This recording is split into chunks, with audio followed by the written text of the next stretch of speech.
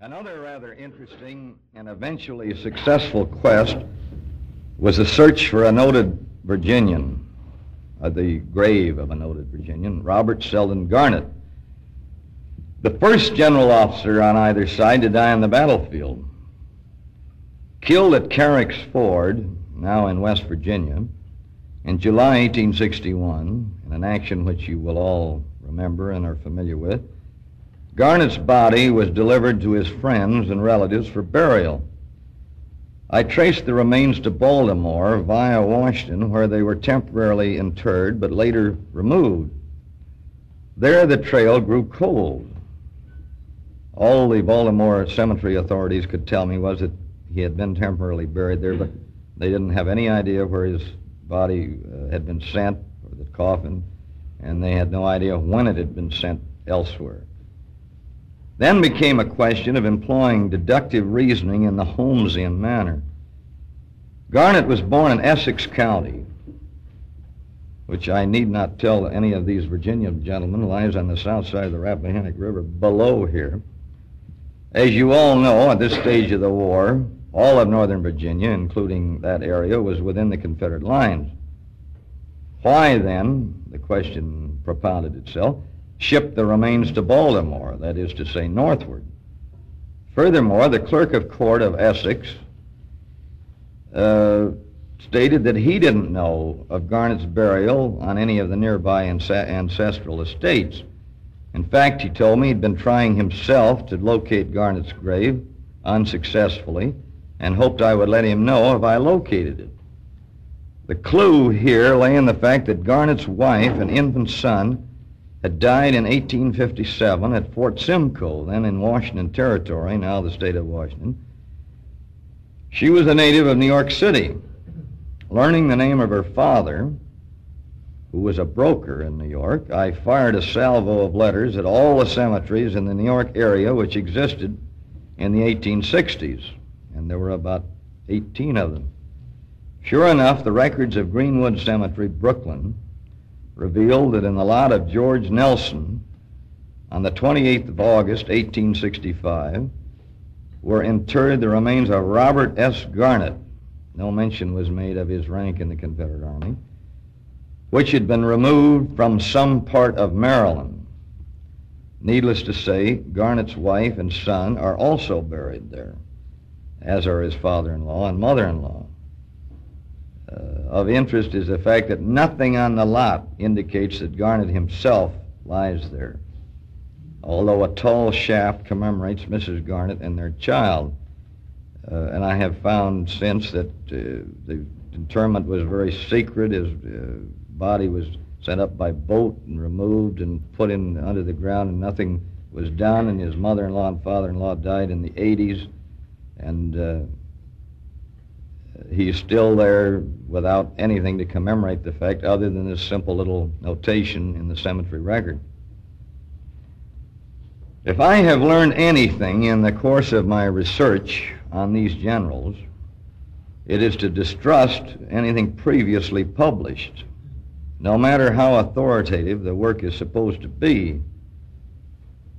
For example, Dictionary of American Biography, than which there is supposed to be no Witcher, to coin a cliche, states categorically that John Bankhead Magruder was born in Winchester, Virginia on 15 August 1810, and that he never married.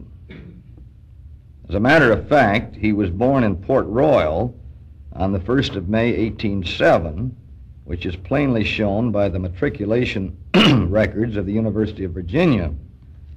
The statement that he never married must have come as something of a shock to his great-granddaughter, a highly respected member of Baltimore society.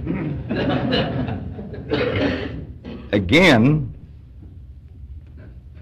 the same source recites that Daniel Whittaker Adams was born in Lynchburg, Virginia, that he was educated at the University of Virginia, and that he died leaving a widow but no children.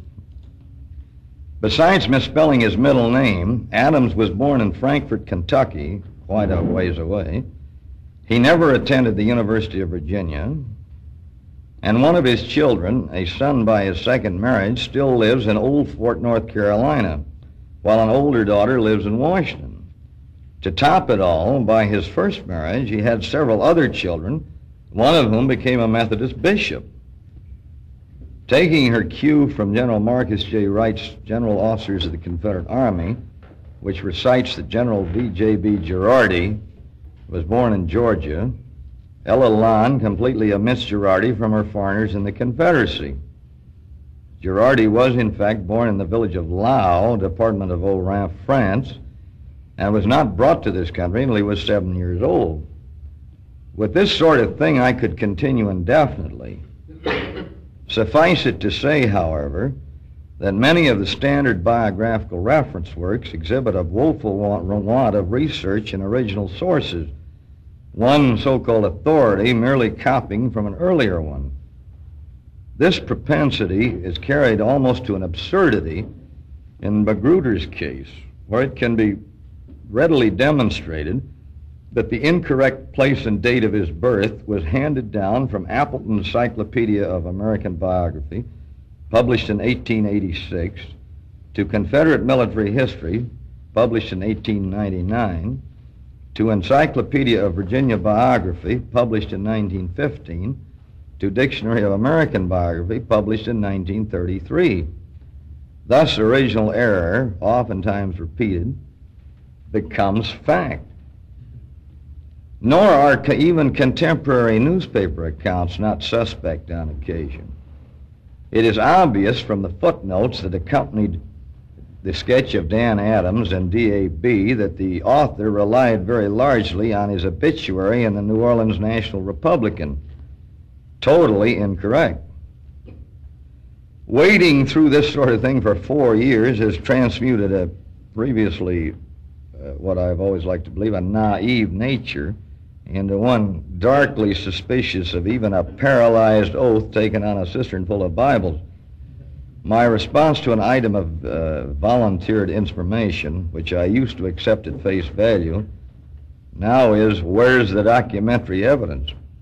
On the other hand, as Mr. Newman stated, I have a good deal of documentary evidence in my files which I wouldn't want to publish or have published. Again, on the other hand, and again in a lighter vein, I want to put in the record a letter of my good friend Rebel Peacock's on my behalf to a fellow insurance executive in Hillsborough, North Carolina. I will read John's request and his addressee's response verbatim. Written in May 15th, 1952 to Mr. James W. Cheshire of Hillsborough, North Carolina. Dear Jim, Mr. Sam Kirkland of Hillsborough lives at the old Kirkland ancestral home, and I have been told he has the family Bible. I wish to ascertain on behalf of a friend of mine the middle name of General William W. Kirkland, and wrote Mr. Sam for this information some days ago, but haven't had any reply from him. Will you be kind enough to drop by his home and get the information? I will certainly appreciate your kindness. With best wishes, sincerely yours, John R. Peacock. Comes this response. En route calling upon the hail trade, May 21st, 1952. Dear John, as soon as I got your letter, I phoned Samuel Simpson Kirkland, resident at and owner of Airlie, the Kirkland ancestral manor, and inquired the full name of his father's brother, General Kirkland. He said the general was named William Whedbee Kirkland. But Samuel, like other and more famous Sams, is a man of greater muscular substance than intellectual, and when asked to spell out the middle name, said he supposed it was spelled Whitby, which, come to think of it, is an excellent way to spell Whedbee.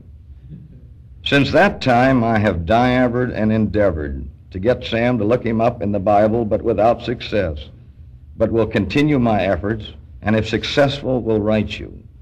Meanwhile, you can be reasonably certain the center name is either Whedbee spelt Whitby, or Whitby spelt Whedbee, or possibly Whetbay if it ain't actually Whenbay.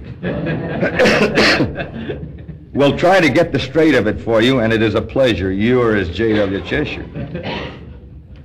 I shall hope that none of Samuel Simpson Kirkland's kinfolks are represented here tonight, which might prove embarrassing for either Mr. Cheshire or Mr. Peacock. As far as I am concerned, I'm in the clear because I got it all secondhand.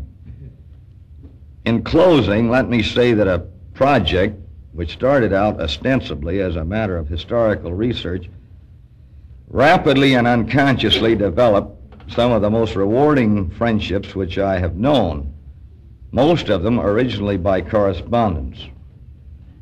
Not the least rewarding by any matter of means happened to me 2 nights ago in High Point, North Carolina, where I addressed the North Carolina Civil War Roundtable.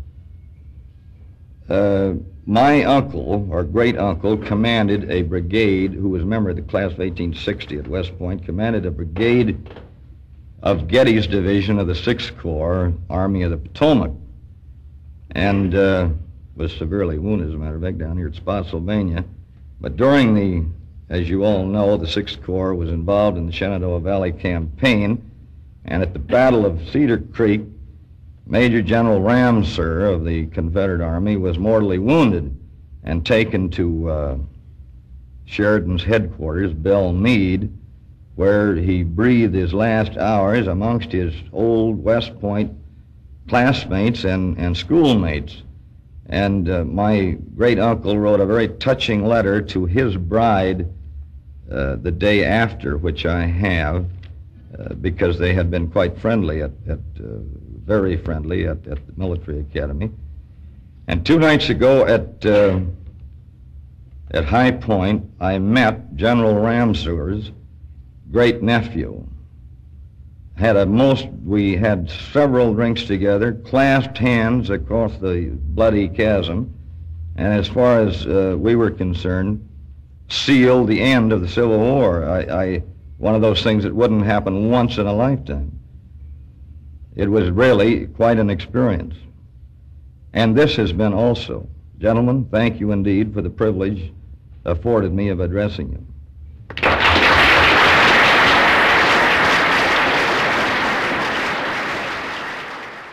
Since this is a regular meeting of the Round Table, and since it has always been the custom at meetings of the Civil War Round Table, immediately following the speech, the meeting is open for discussion. And Mr. Felton. Our inexhaustible Mr. Farmer has something of great interest to talk about the case of Robert S. I don't know that this would be a particular interest to you, but I do believe that there are people living in Fredericksburg today or in Essex County, members of the Garnet family, who might be able to shed considerable light on your research on. Well, perhaps you misunderstood me. It was Tyler whom I found where Garnet was buried, and I shared my information with the clerk of court down here. Are there some... I didn't know that you had completed your research on Garnet. Well, one never completes their research, Mr. Farmer, and anything I could learn about... I merely, however, was talking about my search for his grave, which I eventually did complete. Are there some Garnet descendants in the vicinity? Mm-hmm. It was a large family, and there were a great many, I suppose there were a great many collateral. He had no direct descendants. Well, thank you very much for telling me that. Warren Reader.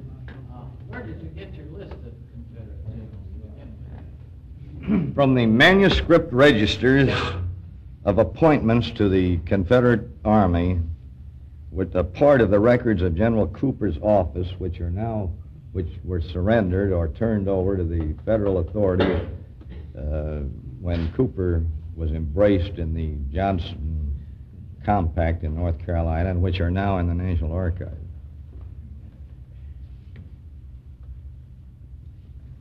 Yes?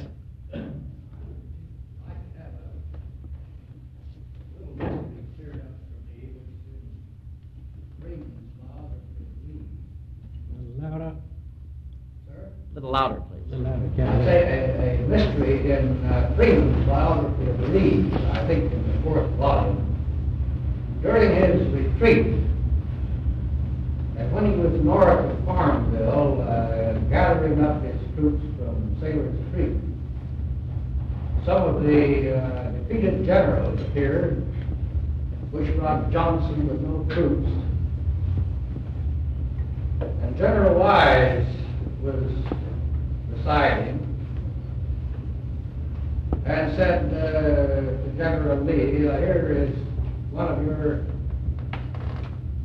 prominent generals. And Lee and Freeman politely mentions no name. Said, I thought that man was no longer in the army. Well, I think it was Johnson or Pickett. Pickett. Well, who is sure? I haven't heard anything else. I think it was definitely General Pickett. I don't think there's any question about that. Well, there are later things in it that infer that it wasn't Pickett. I can't figure it out. I figured it was either Johnson, Bushrod Johnson, or Pickett. Well, Mr. Johnson, I think that Dr. Freeman stated rather categorically that it was General Pickett, didn't he? And or there could be no doubt that it was General Pickett the way he wrote it. It has to be produced. You said produce the evidence. I feel a little uneasy in making a statement, but I never heard it was anybody else than Pickett.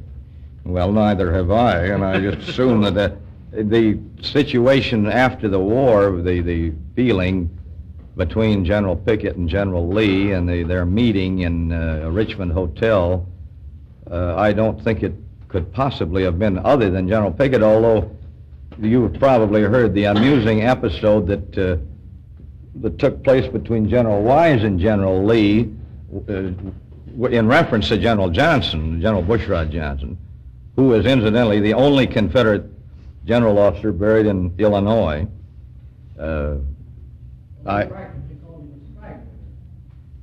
Yes, in effect, and he didn't like Johnson at all, and you recall the incident.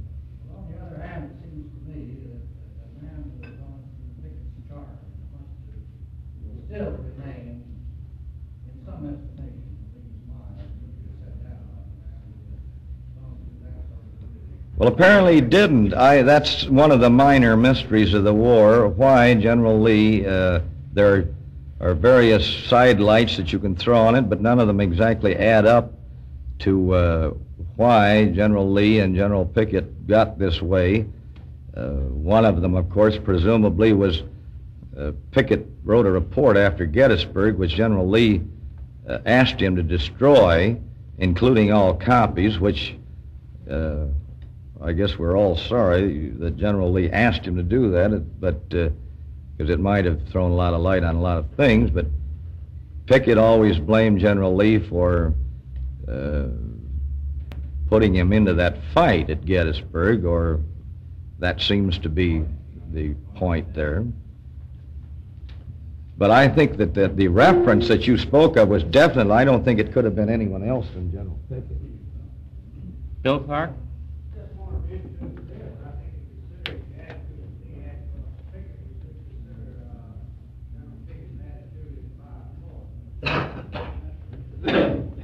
Excuse me, I didn't hear that. What did you say?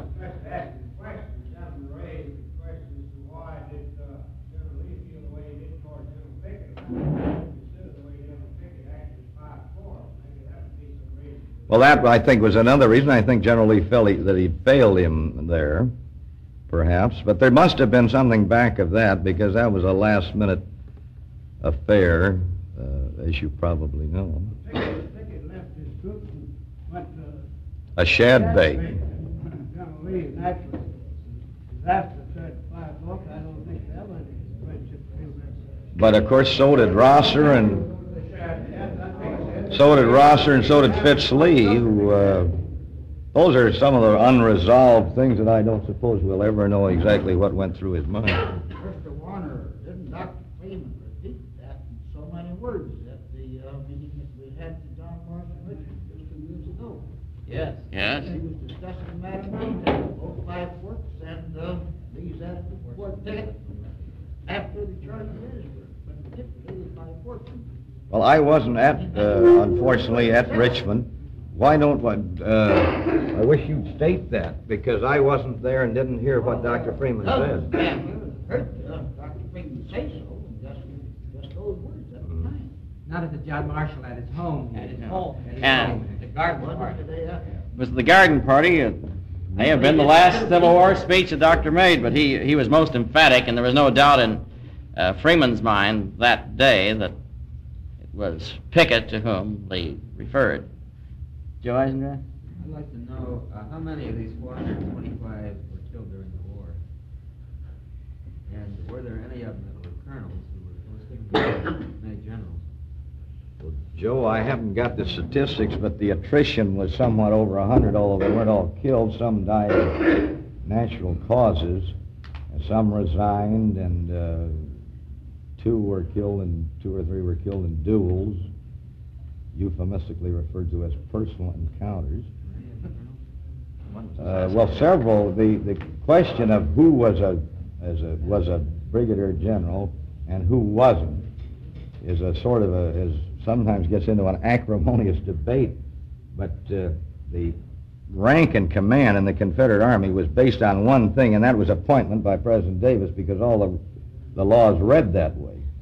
And confirmation by the Senate was, of course, another theoretical necessity. On the other hand, Congress was not in session all the time, and not a few officers were promoted from colonel to brigadier general during a period of time when Congress was not in session, were killed at the same time, and were never nominated to the Senate. On the other hand, there were a few who were posthumously were nominated, although promoted prior.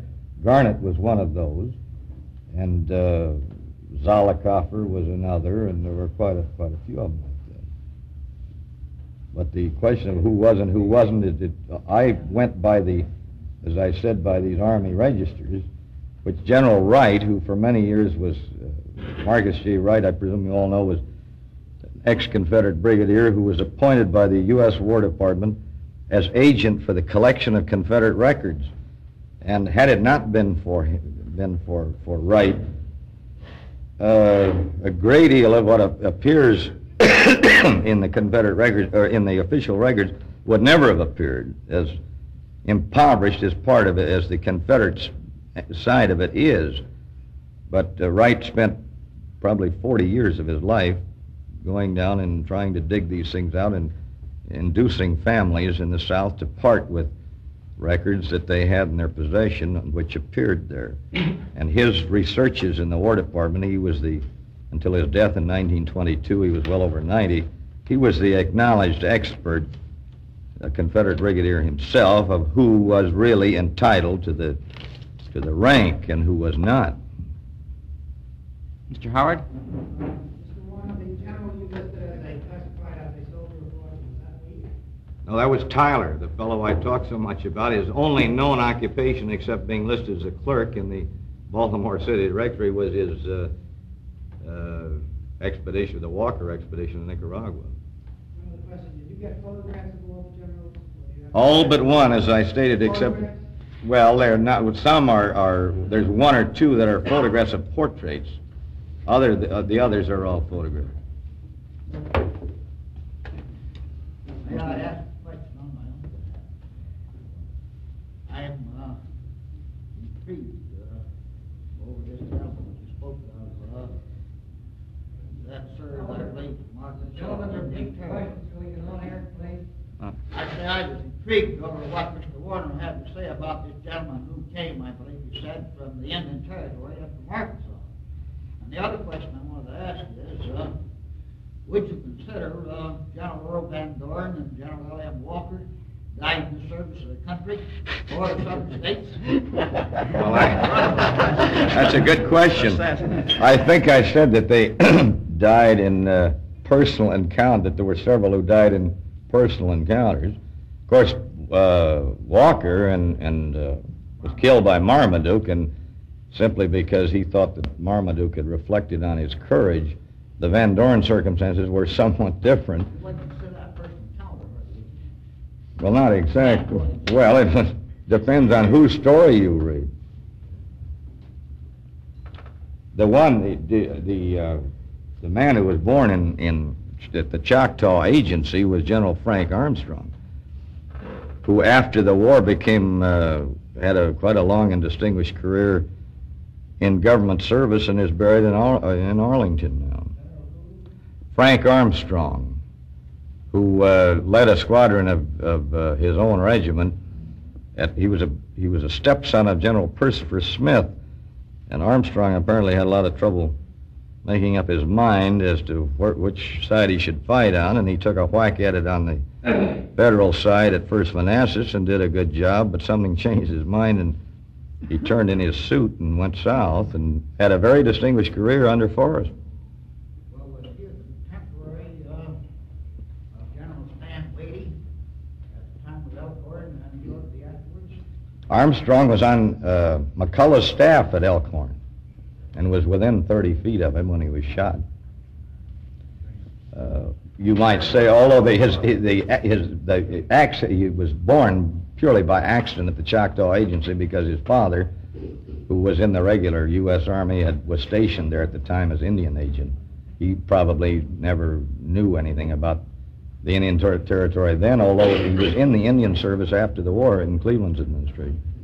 He was born at Boggy Depot? No, at what was then called Choctaw Agency, now the virtually abandoned village of Scullyville. Yeah, well, it's south. It's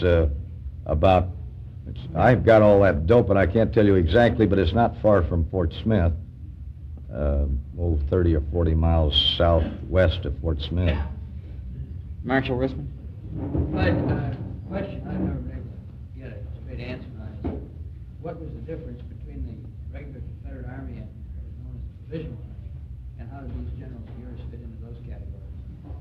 Well, that is the Confederacy envisaged the same sort of a situation that the United States Army has up to this day. That there was a regular organization that was worked out on paper, and the full generals, with the exception of Kirby, Smith, and Hood, were generals of the regular army. That is what we would call four-star generals, although the insignia was all the same for all the four grades of general officer in the Confederate Army. However, there were never, except for staff officers, there never were any appointments in the regular army. They had a staff organization complete, and they had five, I should say, including Bragg, who was appointed Vice Albert Sidney Johnson when he was killed, generals. Everyone else was in the Provisional Army and held rank as was similar to the volunteers in the Union Army. They had no permanent rank. I mean, the one you might list as a major. They had permanent volunteer rank, you might say. Some of them had temporary volunteer rank. And the question of seniority in the Confederate Army is the hardest thing in the world to figure out, because you had so many laws governing the appointment of general officers. Some were, I think there were 6 or 7 of them, and one man's commission might be senior to that of another man, but he might be ranked by the other man because he was only a brigadier with temporary rank for service with volunteer troops or something like that. It's quite confusing. But they were all volunteer officers except for the generals, except for those 5. Abe Geldof, I think, is first. What was the procedure by which generals like Fitzhugh Lee, Wesley Merritt, and Joe Wheeler obtained their commissions as generals in the Army after the war? Well, President McKinley, in order to heal the breach, the volunteer organization was revived in the Spanish War, and just exactly as it was in the Civil War, and those men were appointed major generals and brigadier generals of U.S. volunteers by McKinley in the same way that Lincoln appointed dozens and scores and hundreds of volunteer generals in the... Were there others besides those 3? Yeah, Fitz Lee, quite a few. Oates of the 15th Alabama, who wrote the only good account of the charge on the Round Tops at Gettysburg on the second day, who was never a brigadier general in the Confederacy because he had his leg shot off, but he was a brigadier general. Not Rosser, but yeah, there was Rosser. Well, Wheeler was another one. There was another cavalry general who, there were half a dozen or 8 of them that were appointed. Their names I can't all remember offhand. Greg the Sturgeons. Mr. Warner, I recall the late James Street wrote that his favorite Confederate general was not General Lee, but General Wadey. Can you tell us if he was as picturesque as his name? Well, he was very picturesque. It has been said about the Indians that they were very dashing in a cavalry charge. But Who are you speaking of? well, it was about General Stan Wadey. But the Indians did not stand very steady under artillery fire and were wont to break and run when the Federal artillery got after them. Now, General Wadey personally was a good old Choctaw who was born down in one of the 5 civilized tribes. His record, I would say, was unexceptional. He's not someone I think you could write a whole book about exactly. Oh, yes. He was born in Georgia before the Cherokees were removed. I should have said Cherokees rather than Choctaw. Lou Filas. You mentioned that Bushrod Johnson was buried in Illinois. If he is not buried in the cemetery, is there any significance why he's buried alongside him? I wonder what you have on that. Significance as to his being buried in Illinois? I understand that he isn't buried in the cemetery proper, but on the outside of it. Do you have anything on that? Well, Mr. Felton, I am indebted to for conducting that research, and as I understand, he's buried right in the middle. In fact, he is in the middle of the cemetery, isn't he? No, he is set somewhat apart, but he has the largest monument in that area. But whether it was feeling at the time or not, he is quite apart from the rest. Well, I noticed those pictures you sent me. There are headstones in the background. There's no fence.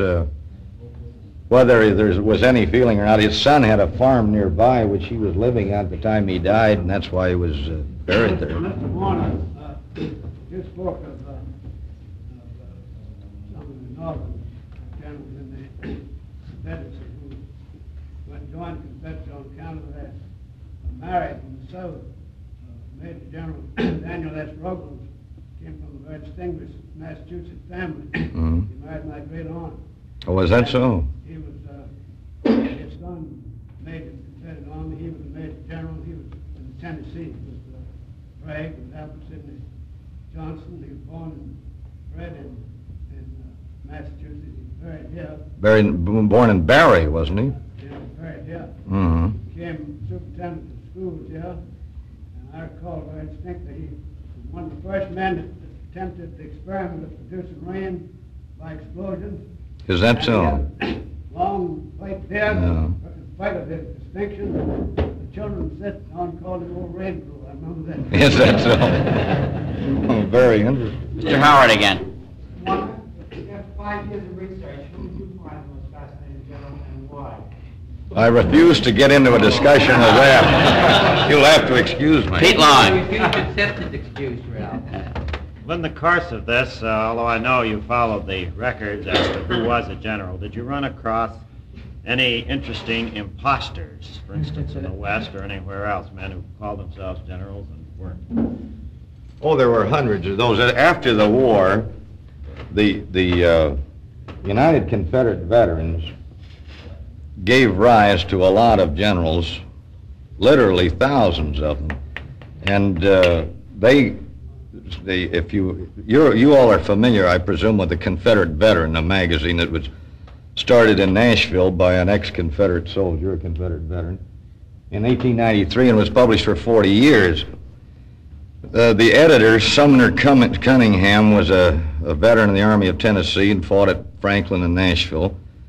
he inveighed against those titles which were given after the war. The United Confederate Veterans, when it was formed in the 90s with John B. Gordon as its first commander-in-chief, gave rise to an entire military hierarchy, and men who had never been anything but privates in the ranks became brigadier generals and major generals and lieutenant generals, and on Memorial Day and on all sorts of occasions wore the uniforms thereof, and unfortunately a lot of them, their posterity, have the opinion that they were legally appointed by Jefferson Davis, and it's a pretty difficult situation. And then, of course, as those men, a lot of men got older, they kept elevating themselves in rank, and on the battlefield, it got to be kind of funny after a while, as a matter of fact. And I had some correspondence years ago with somebody down south who, a newspaper man, not sure it wasn't Street, as a matter of fact, who said that his father or grandfather had been a cook who was drafted in, had a Dickens of a time, staying out of the Army, and finally was forced in, but by the time he died, everyone in town addressed him as Colonel, and when his obituary was printed, it was Colonel so-and-so of the such-and-such Mississippi, and of course, Street's sons will all probably say, well, my great-grandfather was a colonel in the Confederate Army. It was quite a deal in those days, up until now. Well, this has been a grand and typical meeting of the Civil War Roundtable. Before we wind up, first of all, Bud, I want to give you a Civil War Roundtable pin. I mean, down in Arizona, you carry some little weight as Commissioner of State Patrol, but maybe in New Mexico, they'll give you a break if you're speeding because you're wearing that button. Thank you very much, sir. I'm very much obliged to. Our buses will pick us up tomorrow morning at 9:30, Fredericksburg time. If any of you don't have tickets for the various things in which we'll be participating in the next several days, I don't think George Lilly has had a chance to pick anything up. You can see Bob Douglas or myself will take care of you. Are there any other comments? Yes. One question, Shirley.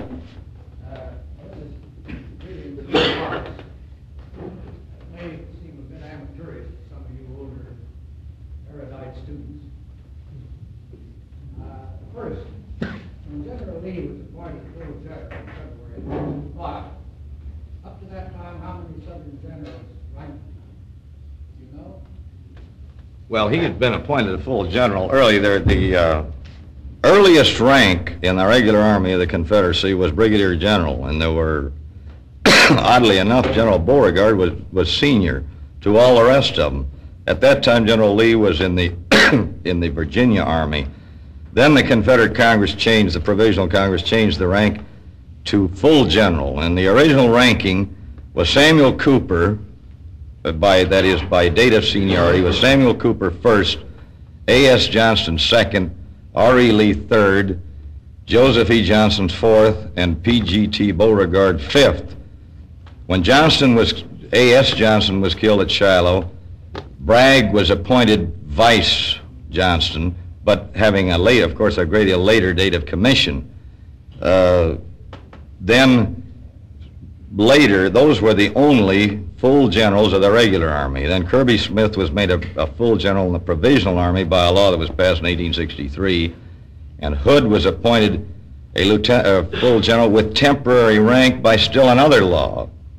But the ranking officer by seniority from the beginning of the war to the end was Samuel Cooper. However, General Bragg, after the Battle of Chickamauga, was elevated to the position of military advisor to the president, or practically commander-in-chief of the Confederate Army, and for a period of time there was the ranking officer so far as power was concerned. Then at the very end of the war in February 1865, General Lee was made commander-in-chief, by which President Davis practically resigned his powers as commander-in-chief. Lee was supreme for the last couple of months of the war.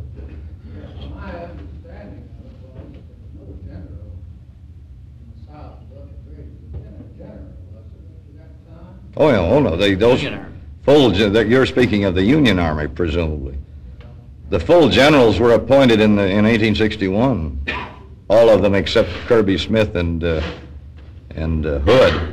Four-star generals.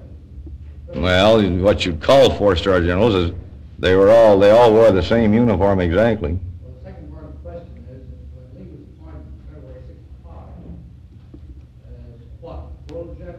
No, his rank was no different. He had no other appointment. He had the highest rank already. I beg your pardon? Appointed commander-in-chief of the Southern Army. Congress passed a special law in reference to General Lee in which, without specifically naming him, it was intended that he should be appointed to, and he was appointed to it. But it didn't raise his rank. He was appointed commander-in-chief, which no one else had ever held.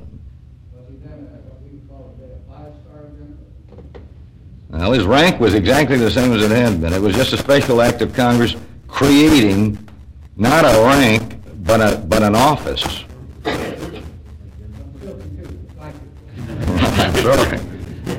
The meeting is adjourned.